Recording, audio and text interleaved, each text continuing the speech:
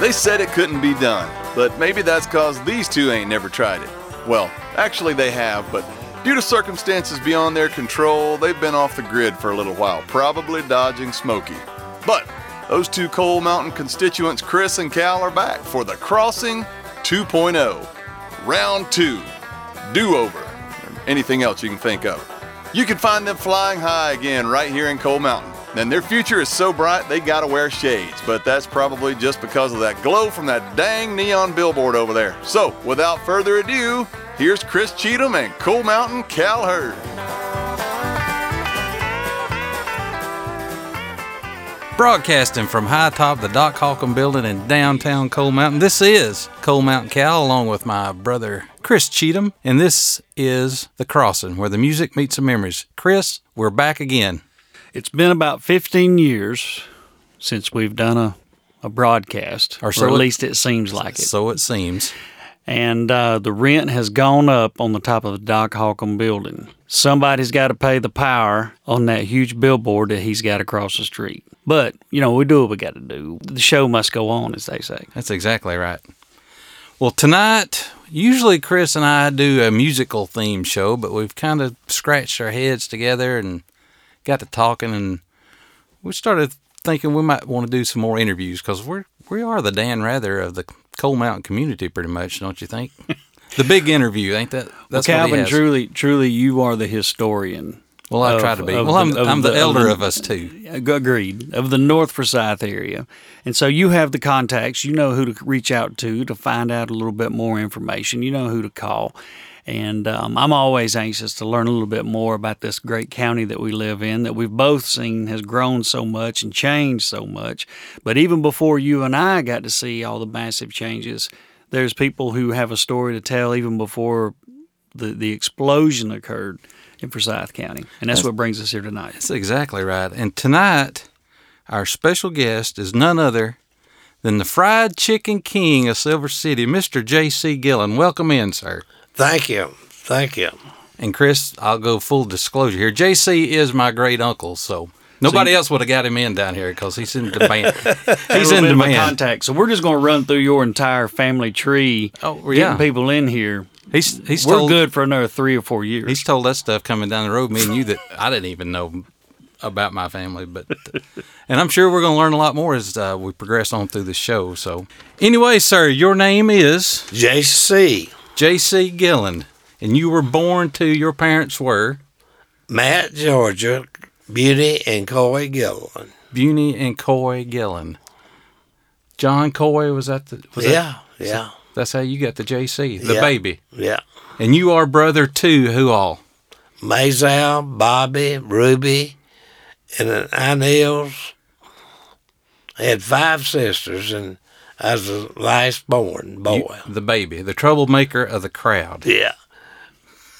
Daddy wanted a boy so bad. He just kept trying. Yeah. Daddy wanted a boy so bad that when I was born, the neighbors would come to look at me. And so Mama would have to pull the diapers down to show her that I was a boy. That he really had a boy. Yeah. You was that good looking of a baby, they didn't believe you was a boy. Huh? Yeah, but my wife, Rita's always said, they couldn't tell by looking you was a boy. And you were married to Miss Rita. Right. For how many years were you and Rita? 58-year-old when she passed away. 58. That's how many, she's passed away how many years ago now? 3 years ago, the 7th of last month. Seems like just the other day. I know. Y'all made a great team. 58 years, that's amazing. You just don't hear about that anymore. I'm not even 58, Chris. I'm not even 58 years old. Oh, you're not? No. Okay. Even though I look it. And so you said Matt, Georgia. We talking about it right there on Bannister. Yeah, right down at 369, yeah. All right. So you went to, which school did you go to? Did you go to Matt? Matt. And they had an old school over the back of Leon's that burned down the first year I was in school. It caught on fire and burned down. And they built the new Matt school that's over there now. Which is one that the county actually purchased. You got it. A couple months ago, and they're going to redo that, which is great. Yeah. Who were some of your teachers back in those days? Oh, God, I can't even remember. Just trouble. You didn't Yeah. want to. You weren't probably too worried about school no way. Oh, no. So you went to Matt high school, or did you go into high school, or No, I went to Matt, and then we moved up to Silver City in 49. 49? Yeah, so then I started going to Cummings School Right. in 40. Was that the elementary, or what they call the upper elementary back in those days? or- Yeah, ultimate. So, like, what was the closest store when you lived up at Silver City? Where was the closest store you would go to? Bramlett's? Was Jig Bramlett's? Jig's Bramlett's, yeah. Okay. And then Coy and Buni carry y'all to church. Where'd y'all go to church at? Zion Hill. Zion Hill. Daddy was a deacon at Zion Right. Hill. That was a good haul to get over there back in the Yeah, days. Matt Road was from Bannister Road wasn't paved. It'd be ruts that damn deep Yeah. going down. How long did it take y'all to get there? Oh, it's according to where you got stuck or not. Daddy had this 59 Plymouth and letting Bobby drive it going to Sunday school. And she got in a rut and hit a rock and got the oil pan. Burnt the motor up then, ain't it? Really? Yeah. It was so bad. So as far as church, y'all were members at Zion Hill, correct? Right. And then Grandpa Gilleland, Coy, he was a deacon at. Right. And then you were telling us a story about Bobby wrecked and got stuck in the ditch. Yeah. He didn't lose his deaconship talking about that, did he? No. He didn't get mad. He had a good temper about him, though. He was pretty mild-mannered most of the time. wasn't he? Right. One time back it was 49, I think, that come a flood. I mean, it rained like it's rained the last 2 weeks. Right. Okay, up at the river bottoms at Dawsonville, they had a bridge past the river, and it was what we call the Black Bridge down, but it was a bridge in there. Mm-hmm. This liquor hauler come up at like 3 o'clock in the morning and then washed that bridge out. He went over, and his car went in the river, flowed him down. And so Daddy brought me from Matt up there while they were searching for him. They had all these people walking. I mean, the water was up 6-8 feet in the river bottoms all through there. But they found him down the river about 3 days later. He didn't make it, I guess. Oh, no. Yeah. No. And so he was hauling liquor Well, he was going up to Dawson County to get a load of liquor. and take it back where? To Atlanta. That's where all of them went back then. And they all took Highway 9 back and forth from Dawsonville to Correct. down Yeah. in Atlanta. Yeah. And your mother had got to where she knew the sound of the liquor cars coming up Oh, the road. yeah. You were telling us coming over here. Tell you to get out of the yard because you Yeah. could hear him coming. Didn't want him to run over. Now, were them cars, were the liquor haulers, were they quieter? No, they were loud. You could hear them carburetors just moaning. You would think they'd want them quiet. No, but they couldn't get the horsepower if they was quiet. So did that give you the fever as a young teenager you wanted to start driving the fast cars? Oh, hell yeah. Because that's the local legend that you always had the fast car and probably one of the cleanest cars, they said back in the days.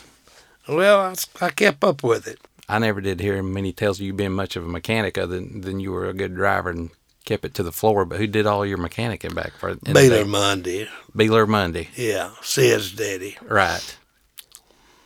He was pretty locally known as making one scream too, wasn't he? Yeah, And his garage was right there on Hopewell, right? right. Yeah, Okay. And that building still stands. yeah. Now there's a story that I heard today. I'm not going to tell who sent it to me, but there's an issue about you tearing up some gas tanks, wrecking in a car. I think I heard. Well,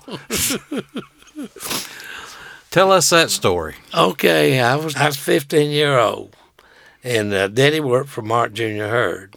Had this 51 Ford, new, had less than 2,000 miles on it.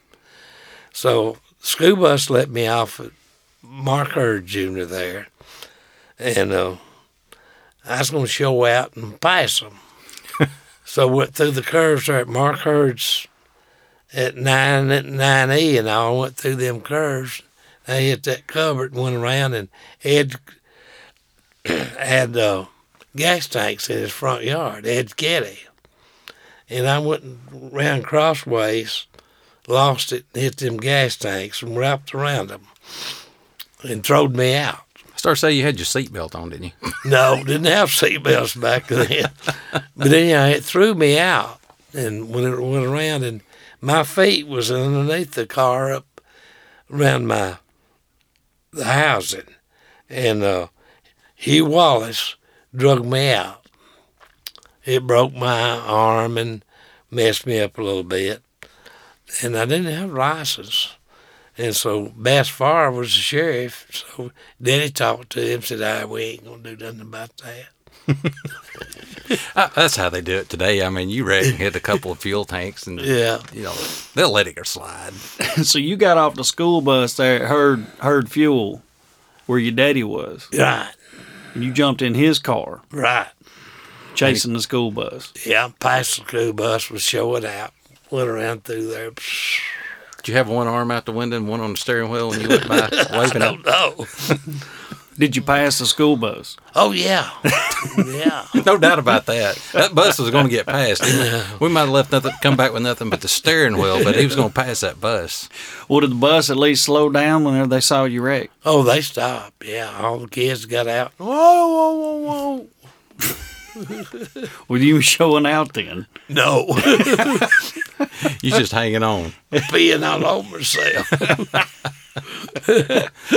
Folks, this is just a touch of what we're going to be talking about tonight as we sit here with J.C. Gilleland, the fried chicken king of Silver City, and we will get to that in just a moment after you hear a word from these fine sponsors of ours. You listen to The Crossing with Chris and Cal. You probably haven't checked the propane tank lately. It's when the pilot light goes out that you finally notice, right? And now you're in a bind. Who do you call? Mills Fuel Service right now. Mills Fuel has provided North Georgia with fast, courteous service and clean propane for over 50 years. So don't let the tank hit rock bottom. Call Mills today, 706-265-3394. 3 locations to serve you, Cumming, Dawsonville, and Dahlonega. Online at millsfuelservice.com. All right, we're back, and we're sitting here with JC. We're talking about, we just learned about a little car wreck that he had trying to show out in front of his classmates passing the school bus. And so, JC, you continued school at Cumming High School, right? All right. But was it all high schools, or was it kindergarten through, or what was it at Cumming? How many grades was there? It was 8 through 11. 8 through 11? Then the next year, they went to 12th. After you graduated. After you graduated. No, I was first year to have to go to the 12th year. Oh, man, that wasn't no good. I know. You were such a legend, they just want to keep you around for another year. Oh, my God. So That'd be awful. You graduated in what year now? What was that again? 55. 55. And then from there, from high school, you started, what did you start doing after you got out of high school? I worked with Daddy. He had a chicken business. That's right. You said he bought the filling. It was a filling station from, who'd you say on that? The Garrett's, yeah. And then he turned that into Had an egg business, graded eggs. chicks and eggs. Yeah. You've been messing with chickens all your life, either producing them or cooking them, right? Yeah. So he stopped working for Herd and got into the chicken his own business there in Silver business. City. Yeah. Now, anybody else in the family working during all of that with y'all, or was it just you and him, or Me and him, yeah. pretty much running the show? And you did that for how many more years? Oh, till 63. And I went to work at General Motors on the night shift. Jumped on that assembly line. Yeah. What'd they have you doing at General Motors? No, I wasn't on the assembly Oh, line. was you not? I looked up and got in the material. I drove a forklift stocking the line. Just like the bandit. Driving a Yes. forklift. Smoking the bandit. And you worked, and I didn't know this until you were telling us earlier. So you started at General Motors and hadn't even thought anything about the restaurant business at the Right. time. So how did all the restaurant business come about? Okay, Ruby worked down at the restaurant. Your sister, my grandmother. The greatest cook in the world.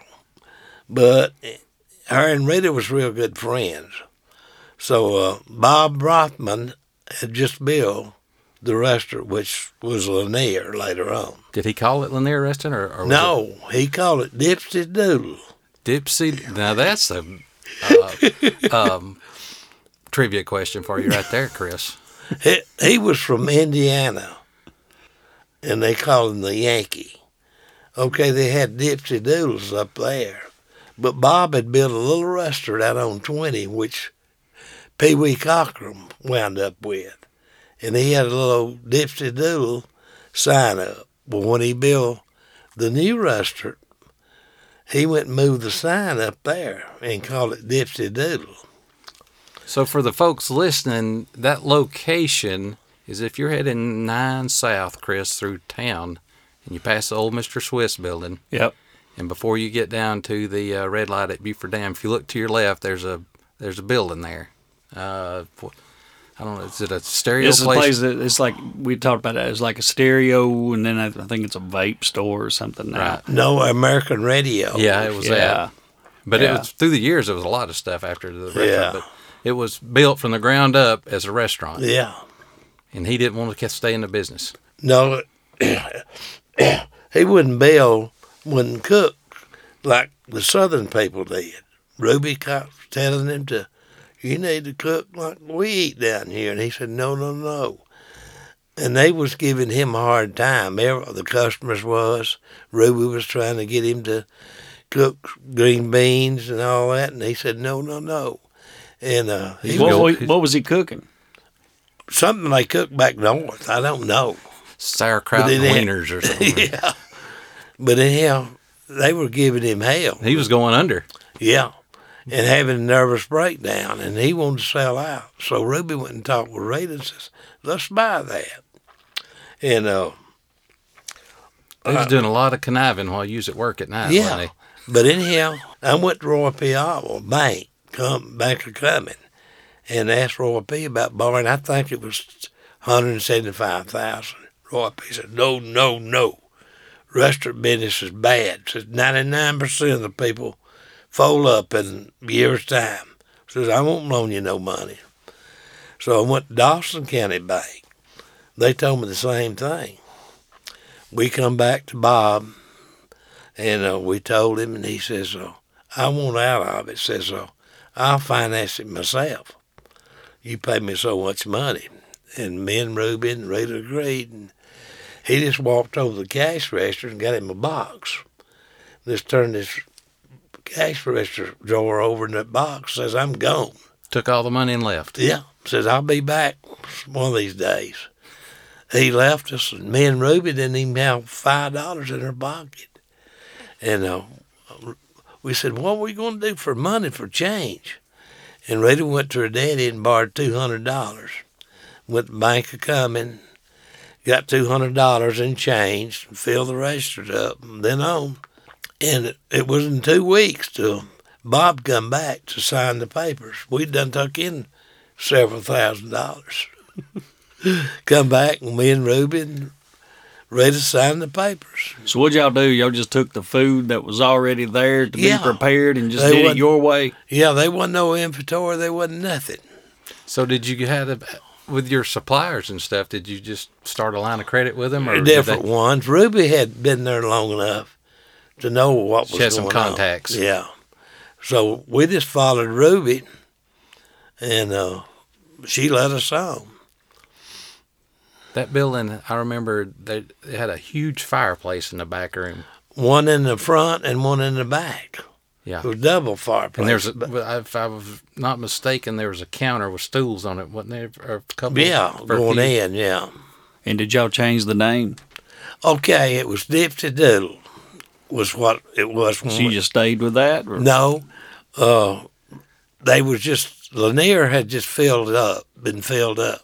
And Rita and Ruby come up, let's change it to the Lanier Restaurant. Okay, we didn't have the money to have a sign printed up. So Ruby and Rita got up with this bread company we brought all our bread from, and they said, we'll put you a big sign on top of the roof. If we can put the bread name under it. Yeah, and so we did that.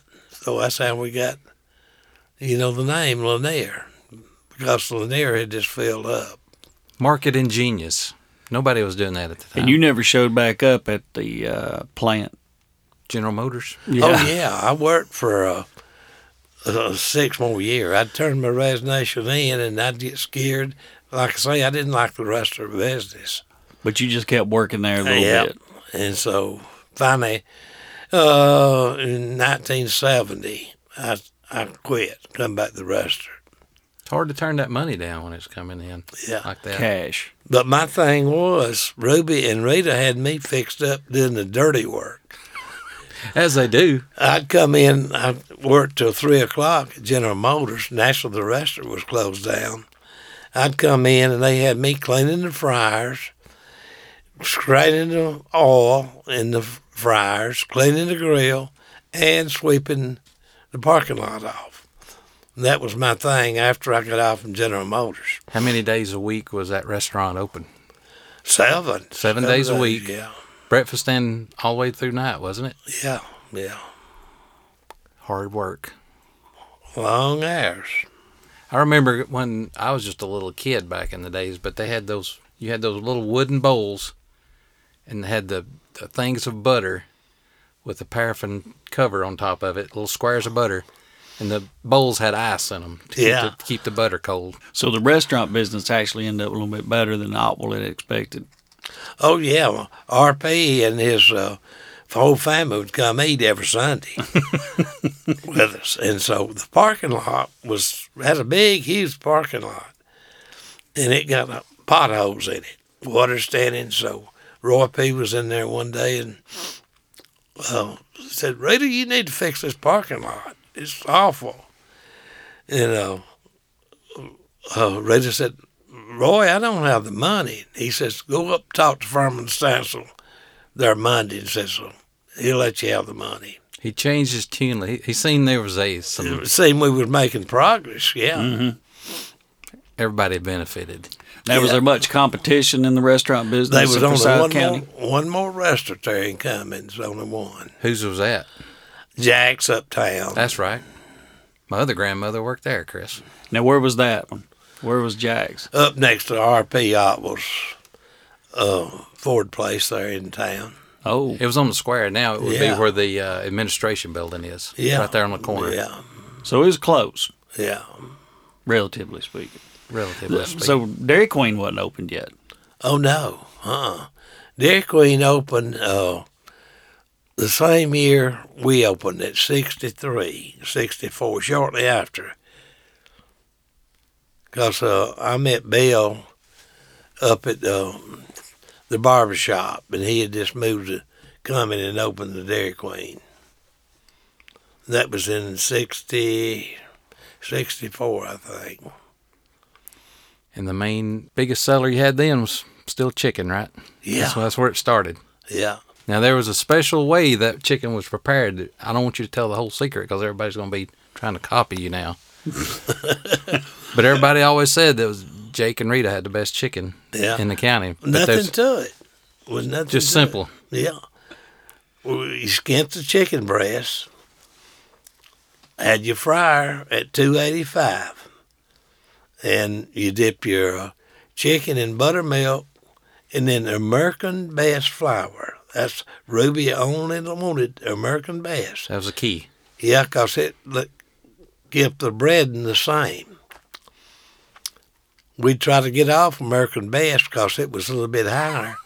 And people say, Something's wrong with your chicken. You changed your recipe on your chicken. Here we'd go back. American Best. And I still fry it up the house. And that's what I do when I'm fried at the house. Only way you can get American Best is at Ingles. Ingles. So, a lot of the old cooks that I know are still around. Yeah. They got to have the America's Best. Well, no doubt. Well, there's our first sponsor, American's Best. So give us a call, and we'll be sure to hook you up. We'll sign the contract tonight with a weekly advertisement. And at this time, we're going to take another little break. You're listening to The Crossing with Chris, Cal, and JC. Transforming the way you listen to sports. Yep, we've covered all of it, at least since 1978, 79, 80, 81, 82. Okay, you get the point. We've got it covered. The North Georgia Sports Link. Go ahead, like us on Twitter, Facebook, and YouTube. Keyword search North Georgia Sports Link.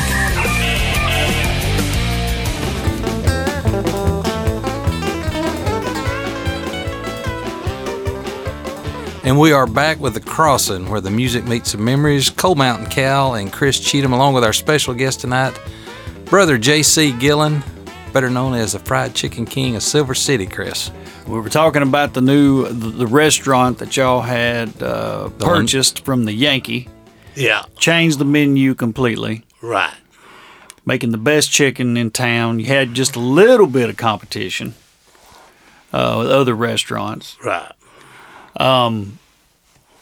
Employees, I've been thinking about that. Did you have a lot of them, or was it a small unit, or did you have some that stayed with you? Did you have some that stayed a pretty good while? Oh, yeah, I had some that stayed for years. And big changeover, yeah. Then it's a revolving door after that, I guess, right? Trying to keep employees. So you ran the Lanier restaurant for how many years? 10. 10 years. Rita had this. Rita got sick. Had the brain tumor, right. Then we had, and that was touch and go there for a long time. Yeah, We right. about lost her then, didn't we? Yeah. So after she got over the brain tumor, she wasn't able to work anymore much. And so we sold out. Right. Who did you sell out to? We sold out to a branch bank in Gainesville, and they changed it over to a branch bank. So they actually turned it into a bank. It didn't Right. continue to exist as a restaurant. Right. So there was a big void in the form of a restaurant, and then the longer it waited, Yeah. Rita started getting cabin fever. Yeah, she got better, and Emmett answered bait shop next to the car wash there. Had a space there, and he wouldn't called me one day and said, "Come and talk to me. I need to talk to you." So I went down and talked to him, and he wanted to build a restaurant there. And I didn't want to get back in it. Because you hated the restaurant business. And so I didn't even tell Rita until about 2 weeks later. One Sunday, we were sitting down talking, and Rita was down and out, didn't have nothing to do. And I told her, I said, when Emmett called and wanted to build us a restaurant, said he wouldn't build nobody else a restaurant but us. And boy, it set her afire. So Monday morning, we was down there talking to him. And then it went on from there. He built the restaurant and built it back off the road. We just wanted a small restaurant. We didn't want a big one like we had at Lanier. And so Rita had drawn the plans up and built a little old restaurant with only 6 tables, 24 people in it. And we built it back off of 9 where we could add on to it if we wanted to later on. So we operated like that. And I spent half of my time washing dishes. Dishwashers was laid out. I told Rita, I said, I'm through washing dishes. So we just started serving on the Appalachian when we opened up on paper. Right. Everything, paper plates and all. And so that went on for, probably 9 months. And we got so big, everybody complaining, couldn't get a seat. All that, and we decided we'd build on. So we built more on the front, so wound up putting the damn dishwasher in. Had to come out of that pocketbook a little bit. And so we operated like that for 16 years. Wow. That's awesome. 16-year restaurant. Yeah, but how come us to get out of the business? We started closing this Monday through Saturday from 6 till 2, closed on Sunday. Well, we were losing money. 400 had opened up. All the traffic was bypassing coming. And so we were losing money and having to put money we'd saved back in to stay open. And our auditor told us, says, y'all going to have to start staying open on Sunday because that's your big day. Right. On Sunday. And you're going to have to start staying open, or IRS don't understand. You just put money back in it to have a place to work. So that's why we decided to just close Just to the be door. done with it. Yeah. Y'all never did breakfast there then, though, did you? Oh, yeah. Oh, you did do breakfast? Yeah. That's right. All the time we was open. I remember when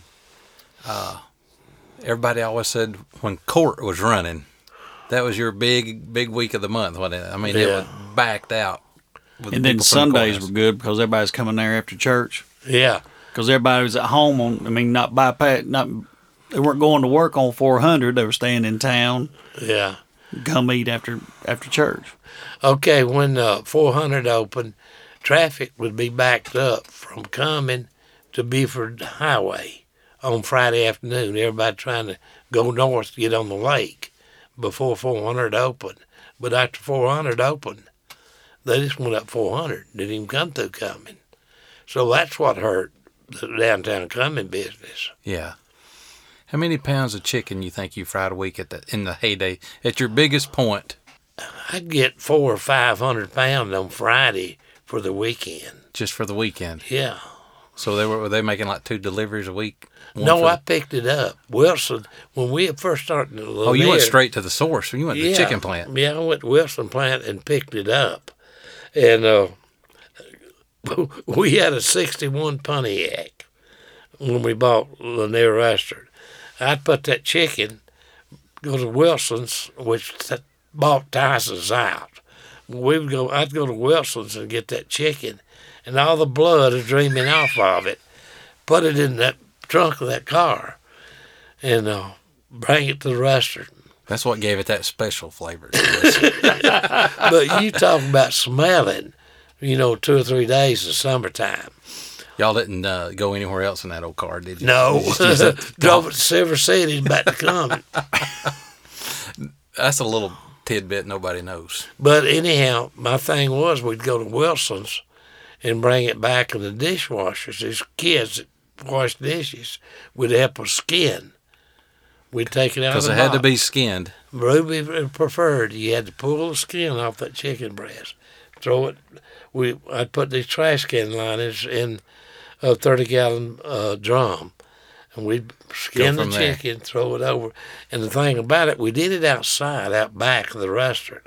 And this fall of the year, yellow jackets would eat you up, coming to that blood, off that chicken. But we'd take the chicken after we skin it, take it inside, and wash it off, and then store it in the cooler. Just as hard as you could go. Yeah, and then my chicken breast would get in your fingers. I've had my hands skin off awful. Nobody sees that. They just see the glory and the money you was making. Oh, don't they? yeah. They don't see that hard work. I never seen him. That's why. He's back there washing dishes and going and picking up chicken. Rita was sitting there at the end of the counter counting that money. Oh, yeah. She'd ring you. It was mostly all buffet style coming down the line, too, wasn't it? No, that Right was there. the Appalachian. At At the Lanier, Appalachian, yeah. At Lanier, it was order, Well, now you know how the King of Chicken was born, Chris. So you were telling us about earlier about how you pretty well know, Cal was actually sharing about how you pretty well known about having the fastest car and people trying to compete with you coming from all around. You had a 1950 Oldsmobile, right? Right.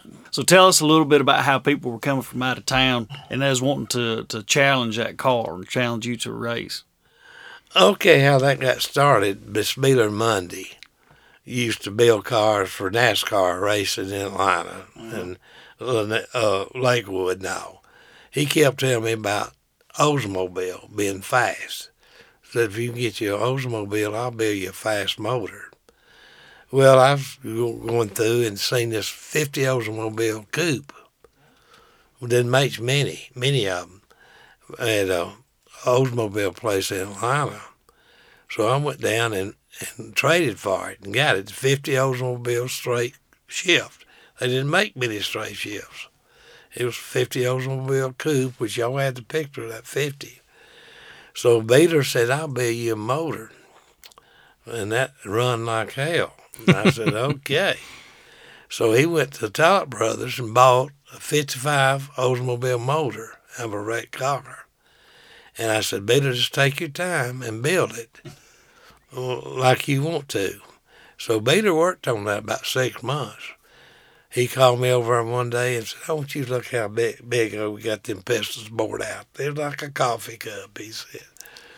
And so he built that engine and put it in it, and it would run, buddy.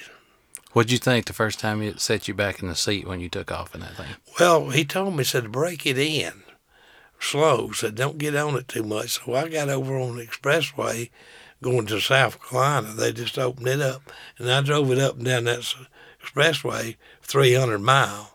And then I got on it, and then you could just feel it putting you back. And word got out. Yeah, it run, yeah. So when you race these folks, a lot of times it was from Dawsonville to Cumming, wasn't it? From what I've heard. Well, it would be down Beaufort Dam Stretch. We call it Beaufort Road Stretch to where from 20 and 9 down to Hall Creek. Right. Down through there. About 2 miles we'd race. That's all you could stand, wasn't it? Yeah. But the biggest race I ever got in on for mileage, this was in 59. Maynard Harbin up in Dawson County and John Davis, which had become sheriff later on, they were racing each other. John had a Chevrolet and Maynard Harbin had a Ford, and they had spent a lot of money having them hot rods built. And I heard they was going to get down on the expressway from Dorville up towards Norcross and race before they opened the race up. I mean, the interstate. Go around the barricades. So I just always parked my car in front of the shelter there at the garage one Saturday night. And I parked my car and getting out, and all these cars coming down. I bet you it was 25 or 30. I said, what in the hell's going on in that thing? John and Maynard's going to race down on the expressway. So you fell in with them. I did.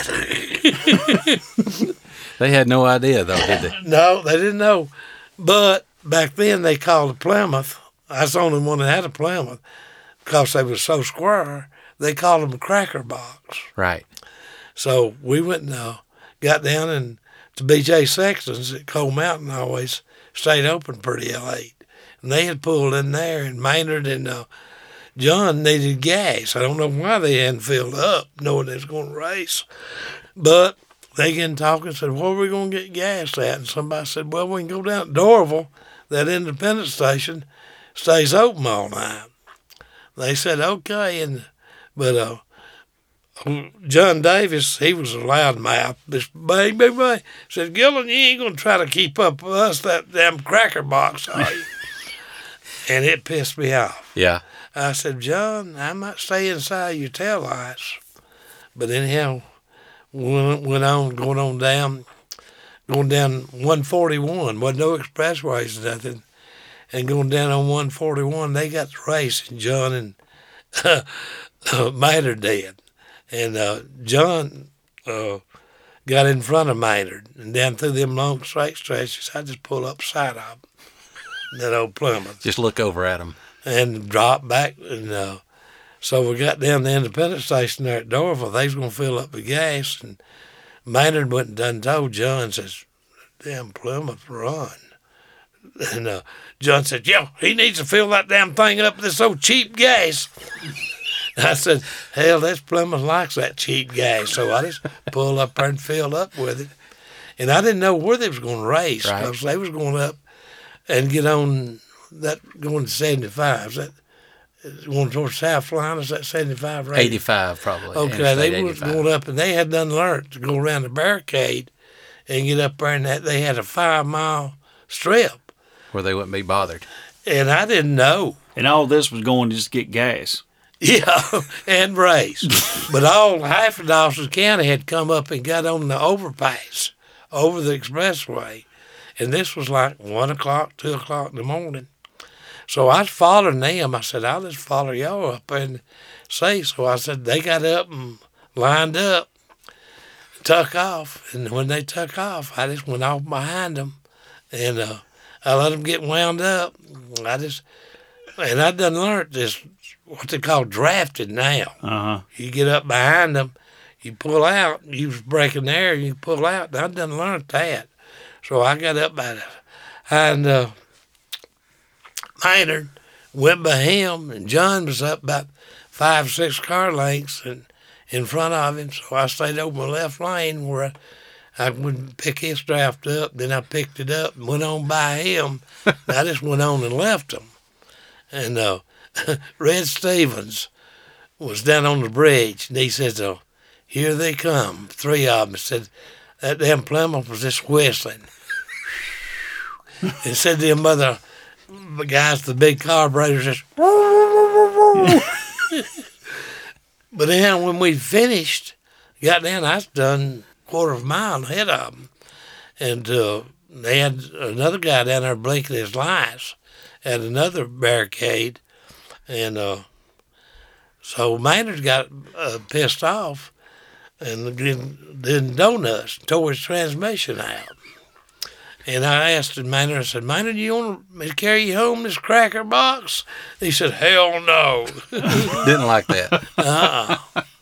But that's how the Plymouth got the name of the cracker box. So the chicken. And again, this is just going to get gas Just to on get 141. We don't know how good we got it. We ain't got to go far to get gas. They going all the way from Cumming down 141 to Dorville to get gas. Cheap gas. Yeah, we used to drive from Cumming, be sitting around like this time of night, no restaurants open. Yeah. 3 or 4 of us say, let's go ride to Varsity and get us a hot dog. We'd take off Varsity, get a hot dog. Fast. The Varsity, which will hold They went 600 fast. cars, world's largest drive-in restaurant. Little did we know that the fried chicken king of Silver City was the master of the draft long before Junior Johnson discovered it in Daytona. Nobody knows that. You can only find that here on the crossing, folks, where the music meets the memories. I want to tell you about the really drafted. We got time. Go ahead. Okay. This was in 68. I had this Plymouth Fury. And this was 69 when I was racing with Maynard and John. But before then, I had the 68 Special Sport Fury. I seen in Hot Rod magazine about this Plymouth Sport Fury that was so fast and everything. 2 4-barrels, built for racing. So I heard Chrysler at Plymouth Place in Dawsville, Gainesville had one. I went over and got it. Had 2 4-barrels and only one color, beige, gold trim and all that. Registered had 150 on the speedometer. And it would run like hell. And but anyhow, me and Rita was going to Florida. We hadn't got married, going for this weekend. And Rita had she worked at downtown Atlanta. And she had fixed some sandwiches to eat because we wanted to get to Florida by midnight. And I told Rita, I said, usually it takes 8 hours to drive it. But I said, if you'll help me, we'll drive it in 5. And she said, okay. So she'd fixed the sandwich up. So I picked her up downtown Atlanta. Headed to Daytona. Yeah. At 5 o'clock in the afternoon. Okay, I said, I'm going to drive while you eat, and then we get outside the city limit. You can drive. And Rita, I done taught her how to drive. She could drive like hell for a woman. But anyhow, we started going down out of Atlanta. And Rita was eating her sandwich, and we got off. And back then, there wasn't no expressways. It's all old country roads. Long mile straightaways. And I told Rita, I said, while I was eating, I said, I'll let you get up on the steering wheel a little bit, and I'll eat my sandwich. We was driving down to them little small towns. I told Rita, I said, drop down about 60 mile an hour through the speed through them little towns. You get outside, open it up. And she was running like 100 to 110 when we get to the straight stretch. Went through a little old town, and I was sitting over her eating. And I had my sun visor down, had a mirror on it where I could watch behind. The back door. Okay, I seen this damn black 58 Ford come up on us like hell. I said, oh, shit, Raider, we done got caught. Guy pulled up side of us. And when he pulled up side of us, he get motion, come on. Raider was driving. And I could see his damn wings on his cap and his coat, his damn Delta airplane pilot. Right. And he opened that son of a bitch up and went by us, just smoking them tires. I said, Rita, that's the damn airplane pilot. Go after his ass. She let out and got up behind him, but she never could pass him. And messed around, and I got up and got over the back seat and told her to slide over easy. We followed him, and I slid on the steering wheel. And I could get up, and we'd hit them long straight stretch, and that Plymouth registered 150. And I got up to 148 the last time I looked after it. Wasn't going to look again. And we was just right on his ass, but every time I'd get up to him, I'd have to let off. Couldn't get by him. So I finally figured out this draft situation, too. This is another time. So I'd back off, and I'd get up on him, get a run on him. I'd get over to the left, blow his ass off the road. Well, I passed him, and when I passed him and got in front of him, he began blinking his lights at me, want me to pull over, turn his indicator. So I pull over the little roadside part. He said, boy, what in the hell have you got there? And I said, the damn stock Plymouth. He said, you're full of shit, too. And he went and said, can I look on the hood? And I said, yeah. So I opened the hood up, and it had 2 4-barrels. He said, come look at my car. He walked over that 58 Ford, raised the hood. Do you ever heard of Holman and Moody? Mm-hmm. He said, I paid Holman and Moody $5,000 to build that. And the damn Plymouth outrun me. From the stock car from Gainesville. Yeah. You ain't going to find that anywhere else. You were just Chris. driving an advertisement for Beeler then, weren't you? Beeler Mundy, I mean, wasn't he the one who built the car for you? He was one that built the 50Os. This one was just stock from the dealer. This was stock. This Plymouth was stock from Chrysler. I didn't do nothing with it. See, I had read about it in Hot Rod magazine, how fast it was. Yeah. Well, folks, there you have it. The tale of the fried chicken king from Silver City and the fastest Plymouth you've ever seen coming out of the hills of North Georgia. JC, we thank you so much for coming by and sharing these memories with us. I've had so many requests to get somebody in here that's local from the county, and everywhere we turn, they talk about the Appalachian and the Lanier restaurant and how good it was, and what a fine fella you and Miss Reed are, and I'm proud to know you.